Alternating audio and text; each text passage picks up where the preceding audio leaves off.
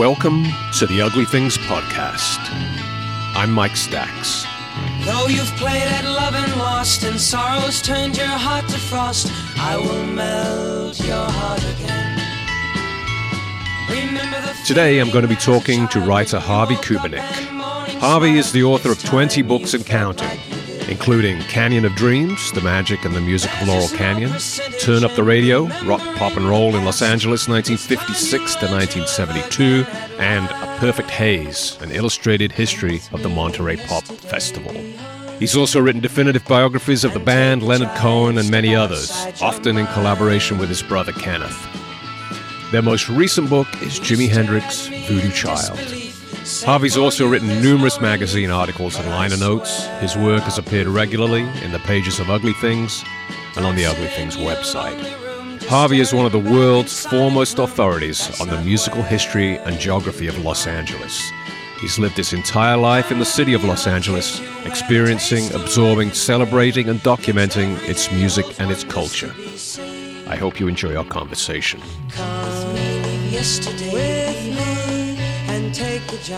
Take a giant step outside your mind.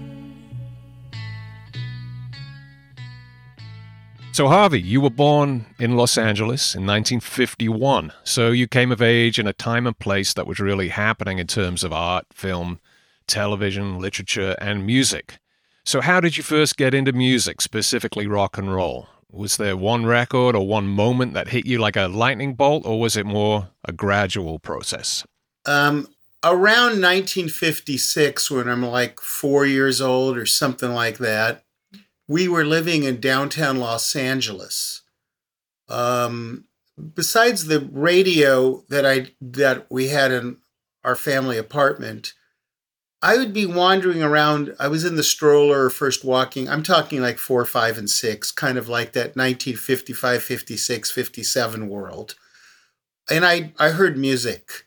I heard sounds. Now, I didn't know what brass were or horns or trumpets, and I didn't know what a harmonica was, the actual name of the instrument. But now that I've done the math and used to have extensive chats with Jerry Lieber, I realized I was exposed to a lot of R&B and jazz and blues that used to be on LA AM radio stations. That coupled with Elvis Presley on the Tommy Dorsey show with my parents. It was a guy wiggling. I didn't really know the guy's name, but there was something kind of, this is interesting because they were big fans of the Dorsey brothers, and Elvis just happened to be on.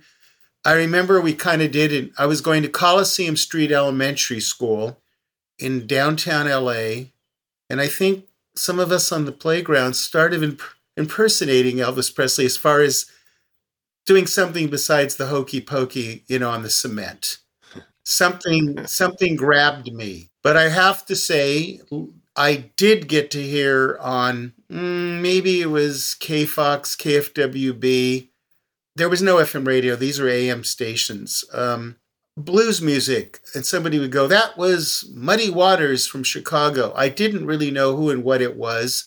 But words like Chicago, like DJs used to give you the city, the matrix number of a record. I mean, they really gave you data. Now, I wasn't writing it down, but it did register. And then hearing La Bamba by Richie Valens and Eddie Cochran stuff in the kind of the 58, 59, 60 period. And I have to tell you, before the Cuban Missile Crisis in 1962 and before John F. Kennedy was assassinated in Dallas, the death of Richie Valens on the newspapers in Los Angeles, like in the Los Angeles Times or the Herald Express, that's the first death in the family. This was, what does this mean? And again, at the same time in 1959, in Crenshaw Village, where I was now living with my parents, I saw George Reeves, who was Superman, on the roof of the May Company department store do an in-store appearance. And then he died in 1959. And all of a sudden, people you had seen on TV or heard on the radio, what, Mom, what does this mean? The show is off the air. You didn't quite know what was going on, but it made an impact. And then by 1960, we had moved a mile and a half away from Crenshaw Village to Culver City, where I lived from 57 to 63 with my parents. We'll call it a beach town. It had a coastal vibe. We could ride our skateboards to the beach and surf. Hearing the Beach Boys on the radio sometime in 1960 was mind-blowing. And then we're skipping ahead, but then discovering Dick Dale and going to the Rendezvous Ballroom, like on field trips with people. Somebody's mother had a car or something. So the Beach Boys, I didn't need to see the Beatles on Ed Sullivan to get into rock and roll. I am rock and roll. Right. It was all around you, I guess, where you were located. And that spoke to that beach culture that you mentioned when you heard the Beach Boys and when you saw Dick Dale playing, I imagine. And remember, I didn't want to be a guitar player. That wasn't me. I mean, I realized that I was placed here to be in downtown Los Angeles.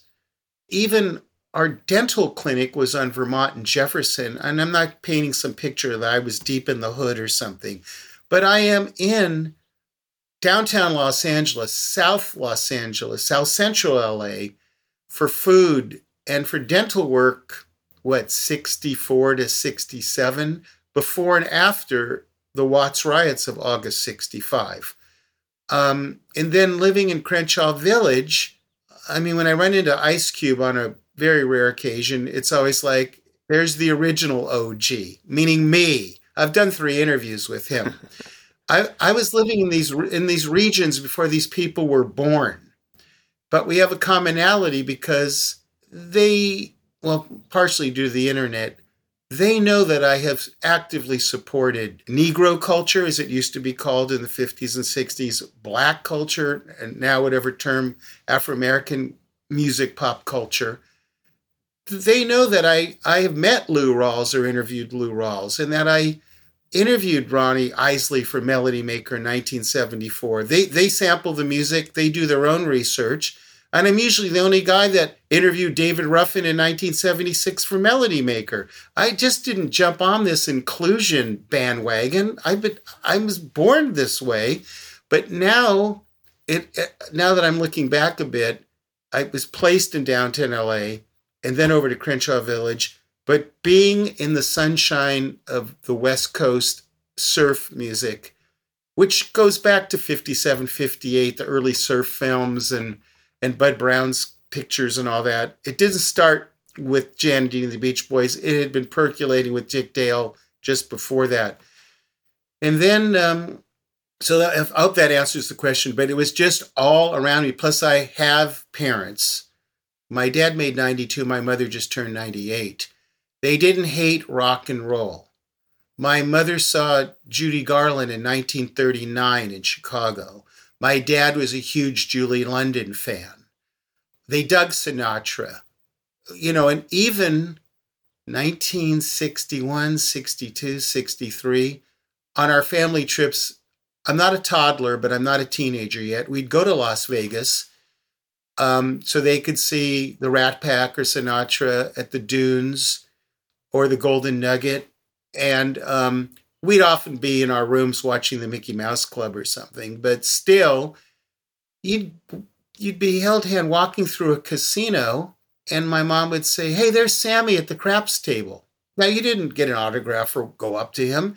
Everything was so accessible. And so I was really into all these people, but I also lived with my radio. Right. Let's talk about your mother, Hilda. She worked in the entertainment industry, so you're exposed to some of the behind-the-scenes stuff pretty early on. Yes, my fabulous mother, who I talk to daily, is a fucking force of nature. Born in Chicago, but my parents came out to the West Coast in 1947. From 1962 to about 1972, my mother worked for Columbia Pictures as a secretary and was in the stenography pool, and based largely at Gower Gulch near Sunset and Vine. I spent some time at the studio during that period. I'd say I was at the studio maybe once a month. I wasn't there weekly or daily. I didn't have showbiz aspirations. I wasn't some person that would bring a demo tape to meet a producer or headshots. I wasn't interested in getting a SAG card. I respected the fact my mother had a job and my dad was a stockbroker. They worked very hard, and we all went to public schools. But I would say, the main thing about hanging out there, and again, I'm 11, 12, 13, 14, 15, and 16 primarily, or 17 and 18. I could go see my mother to go get a milkshake, at the commissary at Columbia Pictures because it's 2.5 blocks down the street from Wallach's Music City. And I would get a ride home back to our home or take the bus for a quarter. But I spent some time there, but you'd actually get to see like Cary Grant walk by and he'd go, "Hello, gent." And you'd get to see people like Stanley Kramer when he was doing Ship of Fools. Right. No autographs or anything. That wasn't my gig. I mean, I saw Sally Fields when she did Gidget. I remember her walking by, and Sajid Khan with Jane North did, I think, a TV show called Maya. You'd see Fernando Lamas, you'd see people, but my thing was I probably went to 4, 5, 6, 7 episodes of the Monkees. You couldn't really mingle, but they were shooting, and this stuff made an impression on me because I realized show business was hard work. You did have to get up at 4 o'clock in the morning sometimes to do stuff. My mother did type some of the scripts used on the Monkees. She did dictation for Lillian Hellman, I remember. I met Dick York. I met Dick Sargent. You'd meet people that were contract players or worked at the studio. Right. The Monkees thing was in the Ray Burt Productions office. That's Bert Schneider and Bob Rafelson. I remember when the show got cast. I remember my brother and I and our family went to the preview screenings at the Preview House on Sunset, where the show wasn't super well received, and they did some modifications and recut some stuff, and then it got much better ratings. Right. We went to the first 2 press conferences of the Monkees. I met Mickey Dolenz. He was the one most accessible too, because I knew who he was from Circus Boy. And on occasion, 66, 67, maybe more towards 67, I remember a couple times where my mother said something like, "Well, you're going over to Wallach's Music City, aren't you? There's a studio called RCA down the street from it. Can you bring this sheet music over?" And I'd go there and I'd say, "I have a delivery from Ray Burt Productions." Now, I didn't know, to hang out and try to go to other rock and roll sessions. Now that I'm older, I realize the Rolling Stones or the Electric Prunes or maybe even the Grateful Dead, and probably the Jefferson Airplane were in one of the other studios. But I was on a skateboard and I also had an after school job, so I really couldn't hang out a lot. But it was a good hang to see Dennis Hopper in the commissary. He was always cool. We talk about a movie he did called Night Tide. Jack Nicholson was always a blast to hang out with. He'd talk about being a messenger for Terry Tunes when he first came to town and being from New Jersey. And this is a world before Easy Rider. And it was sort of like, there's Hilda's Kid, but I liked the Monkees a lot. I was an advocate of the Monkees. And I will say that when the show was first being put together, on our kitchen table on 5th Street, my brother Kenneth, myself, and my mother put together the first Monkees kits, the first press kits that Howard Brandy, he was the unit publicist, and he had worked on Hard Day's Night. He'd put together, and we assembled everything, like with staplers and everything, to be given out at the first press conferences or some of the early screenings or something. And this is probably all pretty interesting information because I'm not a guy that had liner notes on any of the Monkees reissues or box sets. I made a couple of attempts over the decades and politely shunned. So now when I talk about it or write about it, it gets more fan mail and emails than anything I'd ever written on Keith Richard or Robbie Robertson. I mean, I'm delighted to talk about the Monkees. So tell me about some of the other, more memorable rock and roll gigs you went to back then in the 60s. You mentioned going to the Rendezvous Ballroom to see Dick Dale. What about later than that in the mid 60s when you're more in your teen years? Right. Well, I would never say I had a regional advantage over so many people in the Midwest, but I am living, in Los Angeles, which is in an area which is now called West Hollywood, in 1964 to 1972. So the Sunset Strip and Los Angeles and the beach community, and even schlepping to San Diego and Santa Barbara, weren't too difficult to do once we either had cars or hitchhiked or in my case, I had an older cousin, Sheila. So in 64, I remember in February 64, I went to see the Beatles at the Wilshire Theater on that closed circuit TV broadcast from Washington, D.C. Right. To this day, I still think they were in the room. I was in the room with the Beatles. That was an amazing concert, yeah. It just was so monumental. But to be there, and I was primed for it because I did see the Beatles in the Cavern Club clip on the Jack Parr show in like December of 63. That made an impression. And I went to school the next day, and all the Beach Boy people really were giving me some stick that I was leaving the Jan and Dean and the Beach Boy fan club because I caught the flash of this group doing Some Other Guy, a Lieber and Stoller tune, on Jack Parr. And so and my family and I religiously watched Ed Sullivan all through the 50s and up until the show went off the air in 1971. And the Beatles and Ed Sullivan was more of it was mind-blowing, but it was reconfirming things to me that there was some sort of impulse or some kind of path or something new out there. And I would be remiss to say we were all still in the bummer tent off the November 22nd John F. Kennedy murder. That was a real bummer. And it just hung through the holiday season of 63. So it was such an uplifting thing. So to see the Beatles in that closed circuit TV thing. Now, I didn't know that Leslie Gore and the Beach Boys, were segments filmed in Burbank, California and inserted for broadcast. I thought that was cool to see the Beach Boys. But then again, I saw the Beach Boys in 1962 in Culver City at a record store. They used to do record hops, and they did a 3-song set in Culver City. I thought they were playing live. I didn't know they were lip syncing and holding instruments and wearing Pendletons. But that was really cool. They're the Beach Boys in front of us. And in 1965 at Fisher's Hamburgers on 3rd and Fairfax, I ran into Brian Wilson and his then wife, Marilyn, who were very accessible. I mean, it was Brian in full throttle pea coat and the whole deal. But Marilyn was really nice and friendly and invited me to sit down. I didn't ask for autographs. I just didn't do that.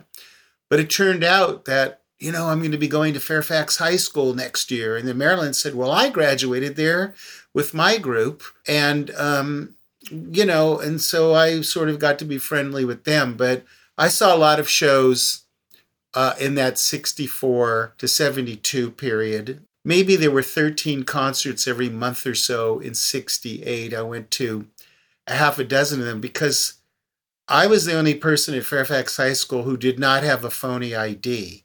So at 17, I looked 13. So I couldn't get into clubs that were 18 or 21. The Whiskey started a policy in 1968 that you could be 18 or be close to 18.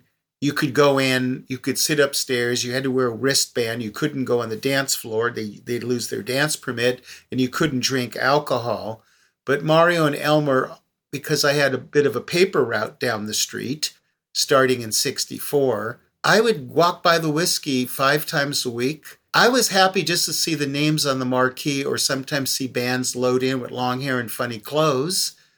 And I got to finally go in to see John Mayall and the Blues Breakers and early Fleetwood Mac and the Keith Hartley Band and a lot of great whiskey stuff starting in 68. But I was going to R&B clubs in 65 and 66 and 67 with friends of mine that lived in downtown LA, or I'd stay the night. And, I think I saw Parliament Funkadelic in 73 at Mavericks Flat. But I saw an incredible show I saw the 1966, went with my brother, KBLA concert at Santa Monica Civic Auditorium with the Buffalo Springfield, where Steve Stills debuted For What It's Worth. Sonny and Cher were there lip syncing. Right. Humble Harv and Dave Diamond were the DJs. The music machine played, the Turtles played. And then in 67, my brother and I, for 99 cents, went to the KHJ concert. I think it was for the Braille Institute, a charity concert. And that was the Supremes with a full orchestra, the Seeds, Buffalo Springfield, Johnny Rivers, and the Fifth Dimension. And around the same time, my friend David Wolf and I, who I met in Culver City in 1962, who was really into Jan and Dean, the Safaris, and the Beach Boys, we went to the famous White Front concert, which is your dream gig at the Hollywood Bowl. You could go to a White Front department store. If you bought an album on Reprise, you got free tickets to the concert at the Bowl. And the show was the Sopwith Camel, the Everly Brothers, Eric Bird and the New Animals, the Association, headlined by The Who. We had second row box. And it drizzled. We walked home in the rain. But these were the kind of events that we would go to see. And those were some of the mind blow, concerts that probably define the path that I'm on right now. Sure. I mean, they must have been life-changing to see some of those shows. I mean, just these bands at their peak. And because it was maybe the music business then, but it wasn't the music industry. The proletariat or the working class or the kid like myself could sort of still get pretty good seats then before scalpers and all that sort of stuff showed up and kind of changed the game. So there was an immediate accessibility. Parking was usually $1 for free. So the economics didn't handcuff you if you were a guy like me going to high school with an afternoon job, making $1.35 an hour or something. I did see the Kinks in 70 in the pit at the Santa Monica Civic Auditorium, doing a lot of things from Arthur and Village Green. That was from another planet. Van Morrison debuting Moondance at the Santa Monica Civic. I might have seen Van Morrison at the Whiskey, and he was just sitting on a stool with a flute player, when he was on Bang Records. I have a faint memory of that. I did go with my parents to see Johnny Rivers at the Whiskey A Go-Go as early as 65 or 66. I got to go in with them. Somebody knew somebody, and I got to walk in, and Elmer and Mario, who I thank in a lot of my books, were always very nice to me.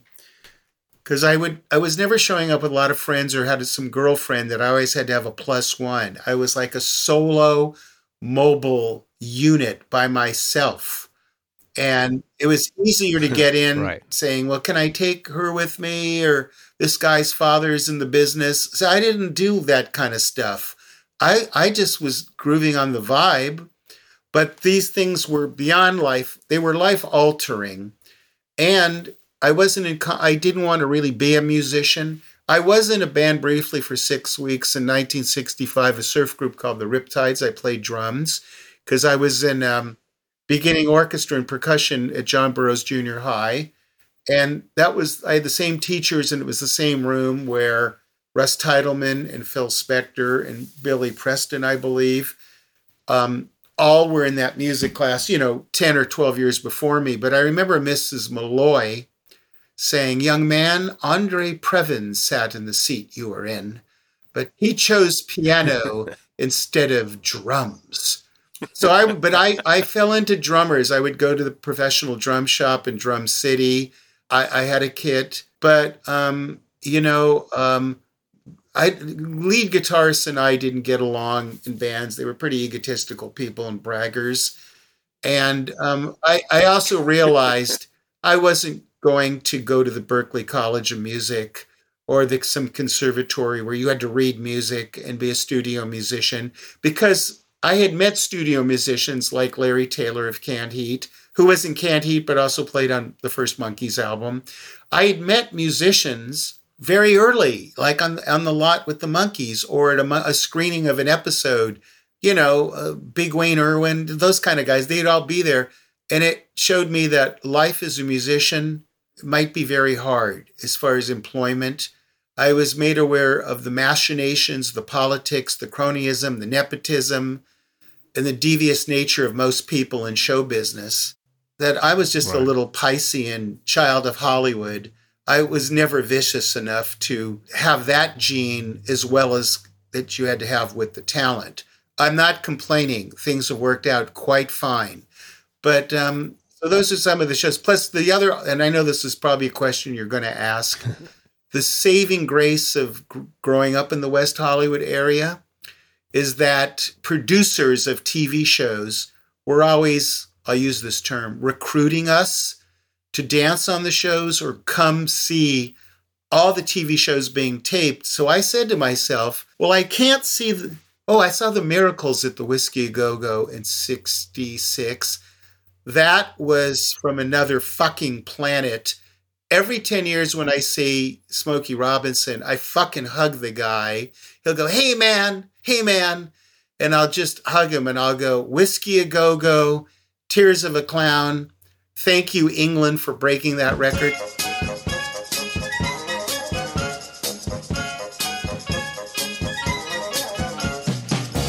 So I'll always throw some fucking knuckleball shit at him, and he'll like it because it's pretty deep-rooted stuff from way back.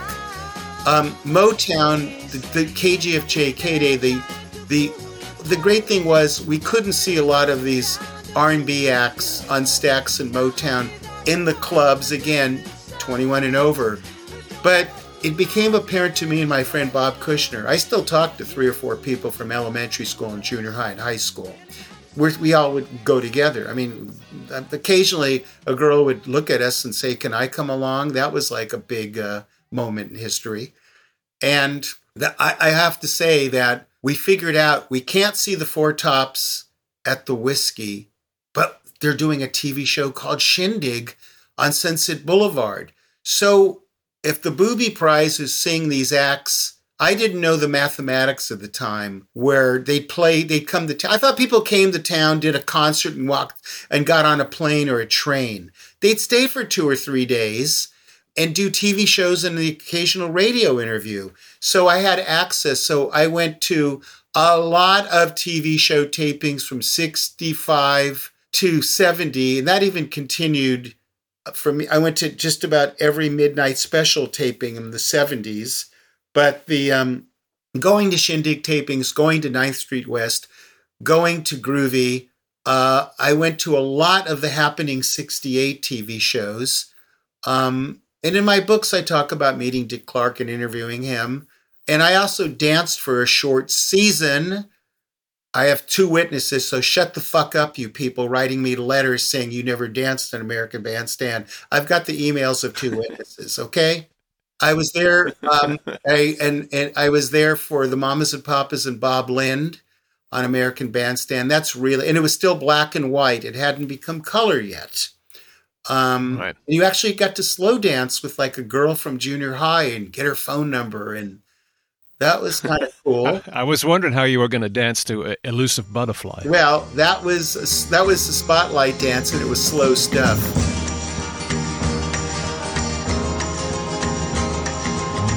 You might wake up some morning to the sound. But the thing is, you'd actually see like Mama Cass driving on Sunset, or you'd see her at Harry's Open Pit Barbecue, or the Ranch Market on Vine. These people were all accessible to us. That's not to say I wasn't starstruck if I saw Lucille Ball or somebody like that. Oh my God, there's Lucy. But all these rock and roll people, these Laurel Canyon people, we're all kind of neighbors. And so I took my driver's test at Fairfax High School in Laurel Canyon because of the curves and the parallel parking and all the navigation things they taught us. It will not harm you. It's only me pursuing. And so that American Bandstand thing was really good, hanging out there, and I got to dance on Shebang with Casey Kasem. I saw the Beau Brummels. I remember them being on. Again, I thought people were playing music in the background. Now that I'm older and I see the clips, the fucking wires from the guitars weren't even plugged into the amplifiers. Although I will tell you, and Casey and I talked, and Dick Clark and I talked at length, Casey and Shebang, the vocalist often did a live vocal, like the Seeds or the Doors when they are on Shebang. The vocalist did a live vocal that was mixed with the pre-recorded track. Right. So the TV shows were a gas to go to. It's a lot of that stuff shows up in one book I wrote, Hollywood Shack Job Rock Music, on screen in 2006. And then my most recent book, Docs That Rock, Music That Matters, that I actually became a student and a scholar and an expert on the music world as far as the TV shows and all that, because I had proximity over all the Wikipedia fucking children writing about this stuff who weren't born when the shows first aired. I'm not in competition with you kids. Respect your elders. So, as you said, you realized at some point you weren't going to be a musician. So was taking up writing and documenting the scene what you did instead to become sort of a part of it. How did that come about? What was the first writing stuff that you did about music? How did you get into that? I would say through the late 60s and first part of the 70s, in my academic life of Fairfax High, West LA College, and going to San Diego State, I was constantly discouraged about having any communication skills or even writing. I was rejected from trying to write for the school newspaper in high school, and I didn't even show up for my high school graduation photo session. And in retaliation, they spelled my name Harvey Kubernik in the yearbook. I was always never allowed on campus, as we used to laugh about. Now I am the campus. Isn't that interesting?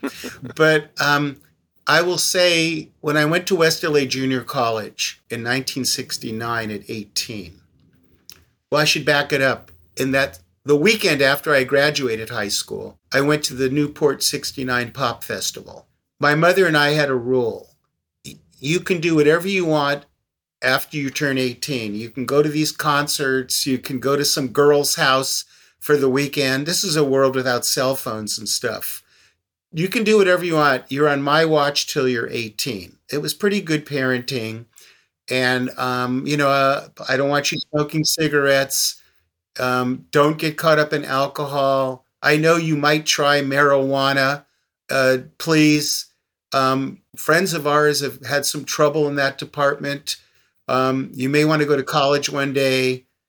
It wasn't like I was getting some directive of being some goody-goody, but going to see that pop festival with Spirit and Hendrix and Ike and Tina Turner and the Don Ellis Orchestra and the Edwin Hawkins Singers was, there was a moment, and I've said this before, during Red House by Jimi Hendrix. It wasn't a very good show by Jimmy. It was about 37 minutes. He wasn't on that night.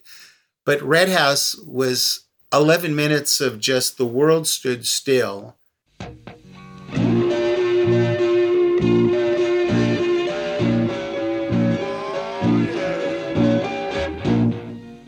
And I said, wow, I'm starting college next week. I'm starting a job at the school library. When they were building the school, I went up there and said, I'm going to be going to school here and I need a job. And I filled out an application to work in the library 15 hours a week. And they were still building the school, and I got a job. And so I realized I was kind of stone free for about one more week until I might become sort of an adult. But going to West LA College, again, no journalism class, I never knew there was such majors as radio and television broadcasting. Even at San Diego State, I got rejected from the Daily Aztec newspaper, and never even knew they had a TV or radio communications degree. But at West LA College, I got to stock the library with books like On the Road. I got to make the first subscriptions to Downbeat and Jet and Ebony. I tried to get Melody Maker in that library. I became aware of writers and journalists and music journalists. And I said, this might be a way to get close to the music. I don't know if I could be a disc jockey because disc jockeys never had stability in the market. That was told to me by somebody. You may get a gig for a year and then it ends. And I said, okay. And so I thought maybe I could do the writing, even though 190 people had said, don't bother writing. If you're looking for stability, maybe writing's not the way to go. I don't know. Exactly. But anyways, a friend of mine who I'm still friends with, Justin Pierce, was the music editor of a newspaper called the Hollywood Press, sort of like our Free Press, but a little more racier. This is in 1972. And I did a couple of record reviews for him, like of the Kinks. And I never wanted to be a record reviewer. I wanted to talk to the people and interview them and find out how music was made. And I also knew things like the studio and the engineer were just as important as the lead singer of the band, which the media is often fascinated with. Right. And started writing for the Hollywood Press, pitched something to John Carpenter at the Free Press in 1974. It was a Brian Auger interview, who I saw at the Whiskey A Go-Go, who I still know, who's in 4 of my books. And I started writing for the Free Press. And then in 1975, I went to England, pre-punk world, had lunch with Ray Coleman, the editor of Melody Maker at the time, and said, I'm going to a lot of shows, a lot of concerts. He'd always had West Coast correspondents. Michael Oakes, Jacoba Atlas, Leonard Feather had the jazz world thoroughly covered out here. But he said, well, why don't you do some writing for us? And then I lobbied for a column. So from 1975 to 1980, I wrote the weekly Los Angeles column for Melody Maker. And I will admit it had a very hardcore West Coast slant. But history proves that how do I say this? I gave a lot of people breaks who deserved it. I helped get some bands signed to labels and didn't have any economic compensation for it, not that I asked. And I also did some pretty interesting coverage that people occasionally come up to me at a book signing and go, I still have that article you wrote, blah, blah, blah. But I remember things like covering Larry Williams' funeral where Little Richard gave the eulogy. I know that I was a little different than anybody writing for People magazine or the Los Angeles Times. And then in 1974, Robert Hilburn, who was the music editor at the LA Times, read some of my work and said, you sure like the Beach Boys, don't you? And he laughed about it because we're in the middle of glam and glitter at that time. And the Beach Boys were considered has-beens and silly people. And I said, I was just at Capitol Records. I'm getting a copy of this Endless Summer double album. There's like a double greatest hits. And there's some really cool stuff on this thing. And I reviewed it for the LA Times Sunday calendar when there was 1 million people a week reading that paper. Yeah. And I was always a Beach Boy fan. David Wolf and I went to one of the greatest Beach Boy concerts of all time, December 71, where the group Flame opened for the Beach Boys at the Santa Monica Civic. And it's before the Beach Boys became sort of an oldies act. They were still doing things from Sunflower and Surf's Up. We went to the 1972 Beach Boy show at the Long Beach Arena. And remember, I'm paying for a lot of this stuff. I'm not getting comped out and on record company lists yet. This is out of my own pocket. I'm not complaining about it. I'm there as a fan, hoping to maybe, do more writing. Brian Wilson is sitting near us in the audience, and he's called up on stage and he sings Day in the Life of a Tree with the group at the Long Beach Arena. That was kind of cool. Wow, yeah. And I also saw 5 Rolling Stones 1972 Exile Main Street concerts, including the Hollywood Palladium in Southern California. And I don't think I've ever recovered from that, but that's like a booster shot, because the first vaccine I got of the Stones were 2 shows live in 1969 in November at the Forum, where it's the Stones with the opening act Terry Reid, B.B. King, and the Ike and Tina Turner Review. And it was B.B. King and Ike and Tina were foreplay for the sex of the Stones that night.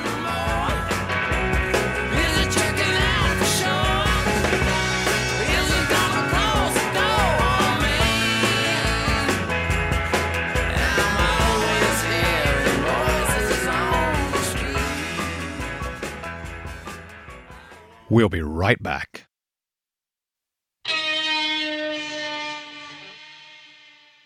Let's talk about your latest book, right? Which is Jimi Hendrix, Voodoo Child. What made you decide that the world needed another Hendrix book? And how did you go about finding a fresh approach to telling that story?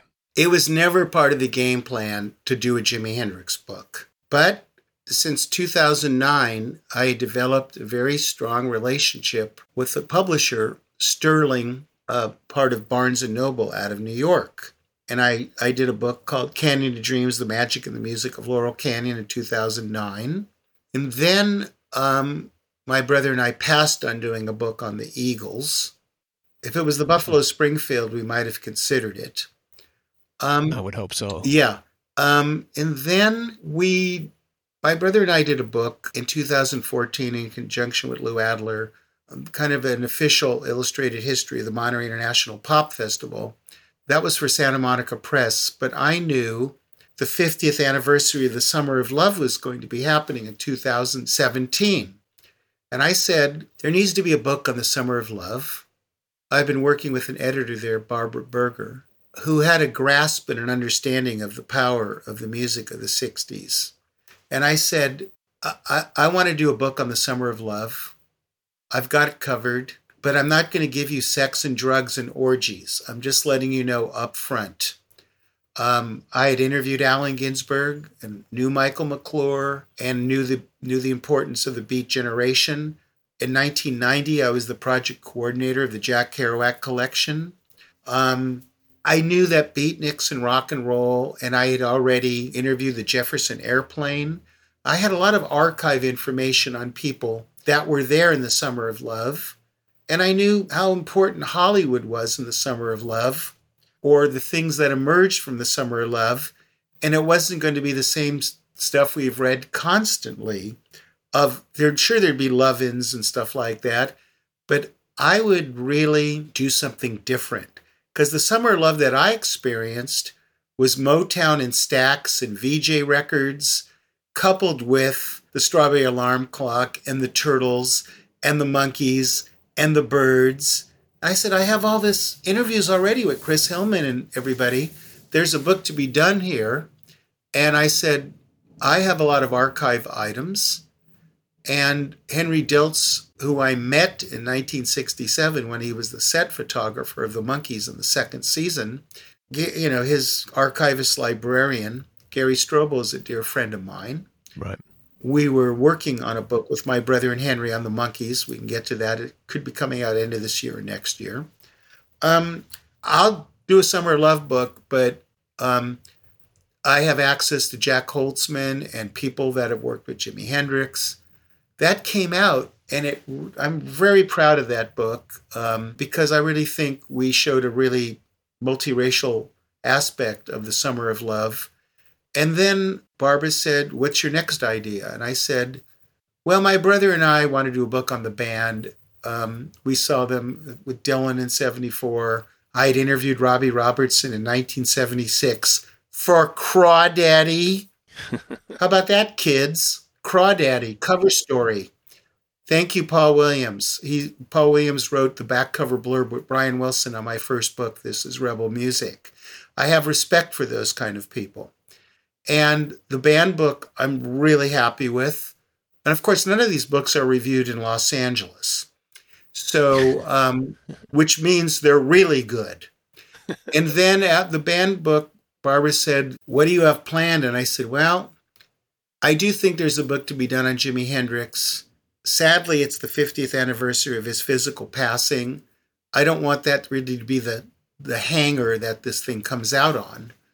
But there's going to be a lot of action on Jimi Hendrix around the 50th of his passing. But also, there's a constant flow of Hendrix reissues and new product coming out. I've interviewed Eddie Kramer, the engineer, a few times. I've done 2 different interviews with Jimi Hendrix, largely for Record Collector News Magazine and Music Connection. I can put together a Hendrix book like never before. And my brother coming in on this thing, who's the musician in the family and the prog and jazz Kubernik, as we call him, we really can bring something new to the table. And I remember writing the proposal, and my brother would say, "Well, I want you to add Brian Auger and the guys from, Vandergraaf Generator. And I'm also friends with the widow of Elton Dean and of the Soft Machine. We need to put these people in the book." And I said, "Not a problem. Do you think somebody will let these people in?" Because it's always celeb-driven or groupie inclusion, and we weren't going to do that. And Barbara said, "Okay, let's go do this Hendrix book." And that's how that happened. But all along, I had met dozens of people at concerts or friends of mine. I would always say to a musician like Robbie Krieger or John Densmore, I would say in the middle of an interview, "Did you ever meet or see Jimi Hendrix?" Then they tell me a story. And I'd have that filed. So when the time was ready, I already had not a lot of the book written, and I was not, how's this term? I was not going to be co-reliant exclusively on my archive.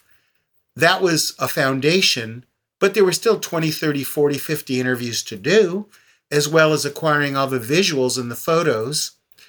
And I don't know, the proof's in the pudding. I think we delivered a book way different than any other Hendrix book put together, as far as information, data, insights, the multi-voice weaving that I like to do, right, and the pictures.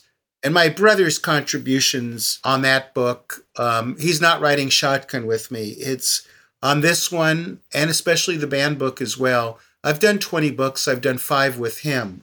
When he is brought in, he is co-billed as an equal. I will say I put together a general outline. We have a lot of dialogues. We're close. And then I'll go, "Okay, why don't you write about Linda Keith in a couple of paragraphs? I'll find a photo of her."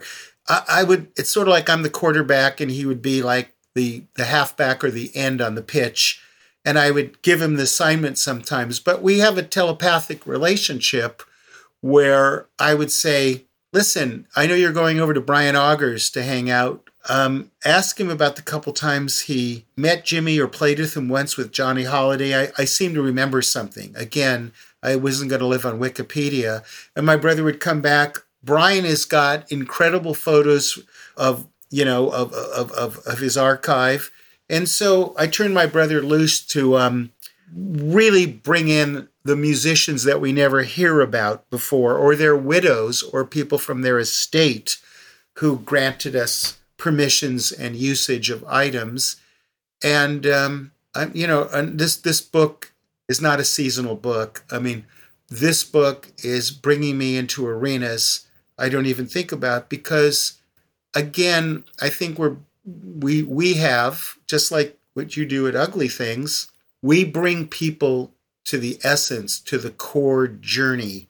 We're not restricted by word count or banner headlines or caring about what a record label thinks for advertising or flavor of the month. You write about stuff that's 40, 50, and 60 years old, and so do I. That's not to say I haven't done interviews with Ice Cube and Ice-T. I like a new guy named Orville Peck who's on Sub Pop. Would I like to do more current stuff? Yes. Those assignments aren't coming in. They are coming in the world of music documentaries that I'm active in. But I have no problem when there's a Doors 50th anniversary and I get to talk to the engineer, Bruce Botnick, again, or I get to email Robbie Krieger for an interview. So all these things, I'm very happy the way things are working out. Occasionally somebody will come up to me in a market or a bookstore or record shop and say, "Are you Harvey Kubernik?" Yes. I don't have to be defensive because immediately it goes beyond an autograph. "Oh my God, I've got your book on our car," or something like that. But they'll say, "Oh, my boyfriend gave me that band book you did. How do you pronounce your last name?" And you feel the penetration is happening and that you're getting really great relationships here. I mean, that was very evident to me in 2017 when I spoke at the Rock and Roll Hall of Fame in Cleveland, Ohio. I actually got to do a great Q&A session and talk about Don Webster's TV show Upbeat that was done in Cleveland for a decade, which is, in my mind, right up there with American Bandstand and Shindig and Shebang. And to actually acknowledge Don Webster or to talk about Bobby Womack, who was from the area. You meet people that went to school with Bobby Womack or people that played golf with Don Webster, and they appreciated you writing a mini chapter on Don Webster in one of your books because nobody else has ever done it. Those are the things that get me off.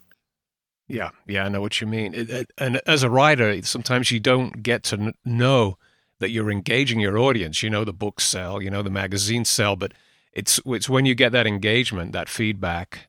It's not like when you're a musician, you get that feedback right away from the stage. But yeah, as a writer, it's a little more elusive. So it's very special when you do get it. Let me ask you one question, because I know this was something you wanted to ask me about. You noticed the bioregional and the West Coast flavor in the Los Angeles parade that I have in a lot of the books. Oh, absolutely. Albeit sometimes it's a tad over the top at times, but I know that it resonates with people like you and the people that would subscribe to your magazine. And I don't want to say I stick out like a green thumb, but you do know that we're all putting light to a world of Los Angeles that has been highly underserved as far as media coverage and books. And so when I interview somebody like Jack Holtzman, and I get to tell him, Clear Light's going to be in the next issue of Ugly Things, that means something to him.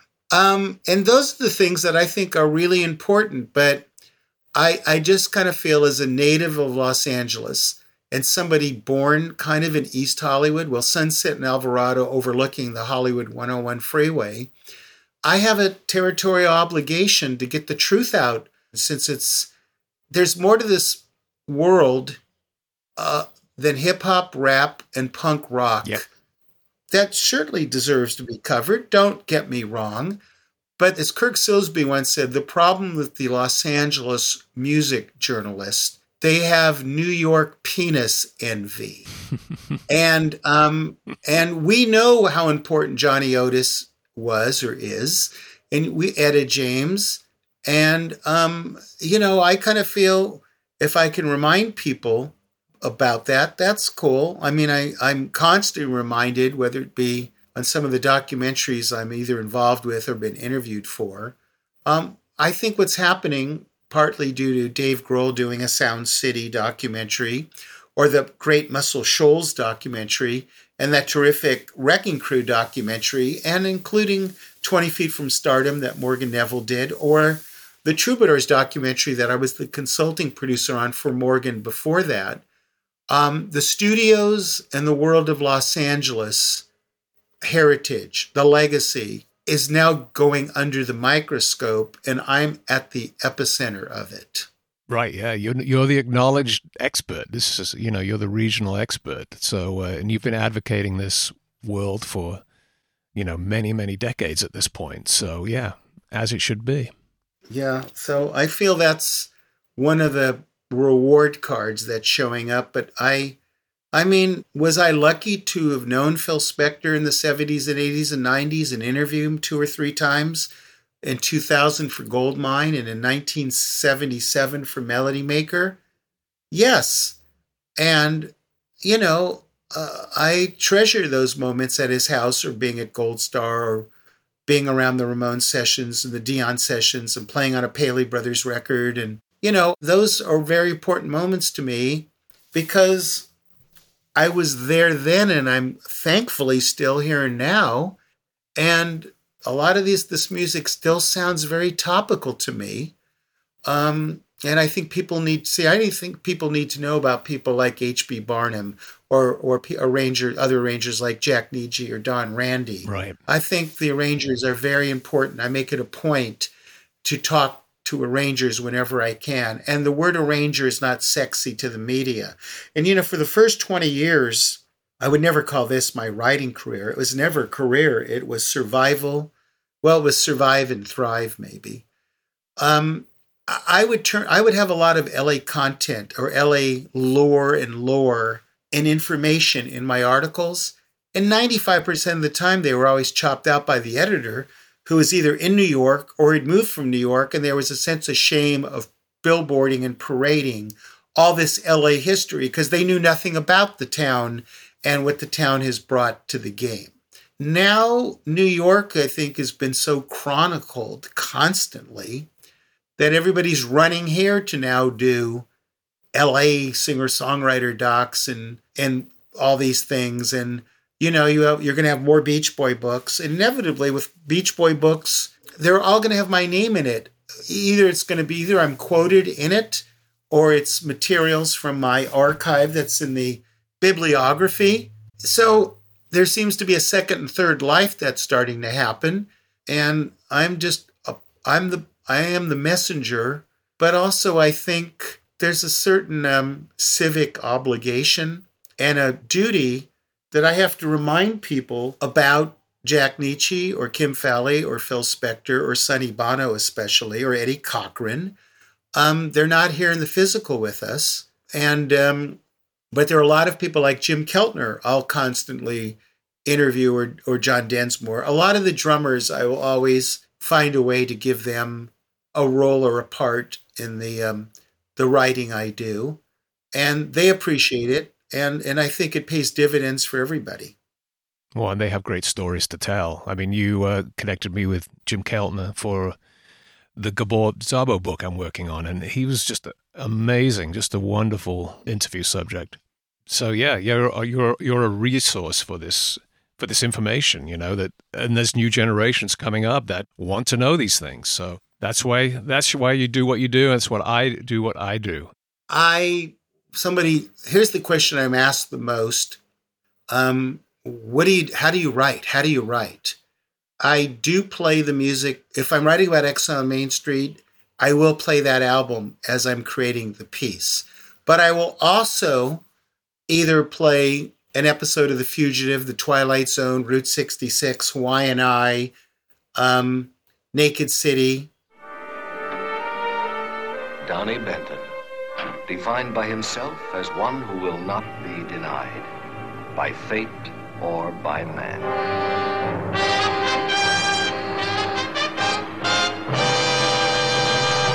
Naked City is presented by Kentucky Kings, only a cigarette with a filter made of tobacco, and all tobacco. Just black and white episodic television, just because of the tension of those shows and the soundtracks and some of those really good music cues.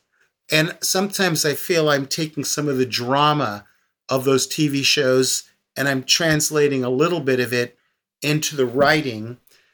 Instead of like doing some third man theme where somebody shows up to change the whole narrative, I know when I find a new piece of information that nobody has ever found or written about, it shocks some people because you and I know, I don't want to use the word demographic, but let's just say the devoted readers of Ugly Thing or rock journalists in general. We think we know everything and we've read everything on Jimi Hendrix, The Doors, The Beatles. We think it's already been done. So when you show up with 50 new pieces and nuggets of data, it's sort of overwhelming because often when we read a book, we learn 3 or 4 cool things that we never knew of people we're familiar with. I'm bringing 20, 30, and 40 pieces of information and a new dynamic that if you surrender and you join me, it's what Horace Tapscott, the band leader, used to say, we are in collaboration, not in competition. There you go. And I think that's true of all of us. But that in this dog-eat-dog world and in any kind of entertainment business, and that includes music journalism or rock writing, there isn't a whole lot of camaraderie. I understand. So I just kind of do my own thing. If, as my brother told me about Cecil Taylor, when people were kind of walking out of one of his shows one time, Cecil said something like, I play for the people who stay, not for the ones that leave. There you go. That's all you can do. Yes. Well, don't go changing, Harvey. What you're doing right, and we appreciate what you do. And thank you so much for talking today. It's been fascinating. Yeah. I learned 30 or 40 things about you, I'm sure, that I didn't know before. It was great to finally have a long chat like this. You have a great weekend. Thanks for everything today. We'll talk soon, and we'll go deal with Exile on Main Street and various stuff in the future. And let me know if you need anything. All right, bye. Bye-bye.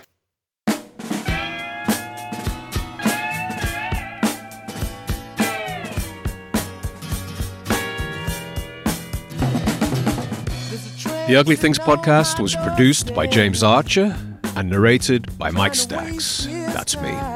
You can order the latest issue of Ugly Things magazine at uglythings.com. That's ugly-things.com, where you can also order back issues, vinyl, CDs, and books, and read additional articles and reviews. Issue number 61 will be coming out at the end of November. Please support us on Patreon, where all contributions are deeply appreciated. Patreon members get exclusive access to all kinds of interesting bonus content. Please consider joining and help us to keep bringing you the very best in 1960s beat, garage, and psychedelic music. I'd like to send out a personal thank you to our top Patreon supporters, Chip Lyon, Rob Brannigan, and Ray Brandis. Thank you, all of you, for your support. And thank you for listening. With his beluga in his hand, but when he gets home to his children, he's a family man. But when it comes to the nitty-gritty, he can shove in his knife. Yes, he really looks quite religious. It's NFL draft season, and that means it's time to start thinking about fantasy football. FantasyPoints.com features industry-leading experts and prognosticators using proprietary hand-charted data to help you score more fantasy points. FantasyPoints.com is the place to go for whatever kind of fantasy football you play. Whether you play fantasy football, daily fantasy sports, or do a little bit of everything, Fantasy Points has the meticulously researched content to guide you to victory. And why wait for the fall? Fantasy Points also covers the new spring football league, the UFL. Join the guru, John Hansen, Scott Barrett, Joe Dolan, and other massive names in the fantasy football universe with an exclusive offer. Use code Pantheon for 15% off any Fantasy Points package, including the all-in package, with access to every article, tool, and data nugget that Fantasy Points has to offer. That's FantasyPoints.com and code Pantheon for 15% off at Fantasy Points. FantasyPoints.com, code Pantheon. Score more fantasy points.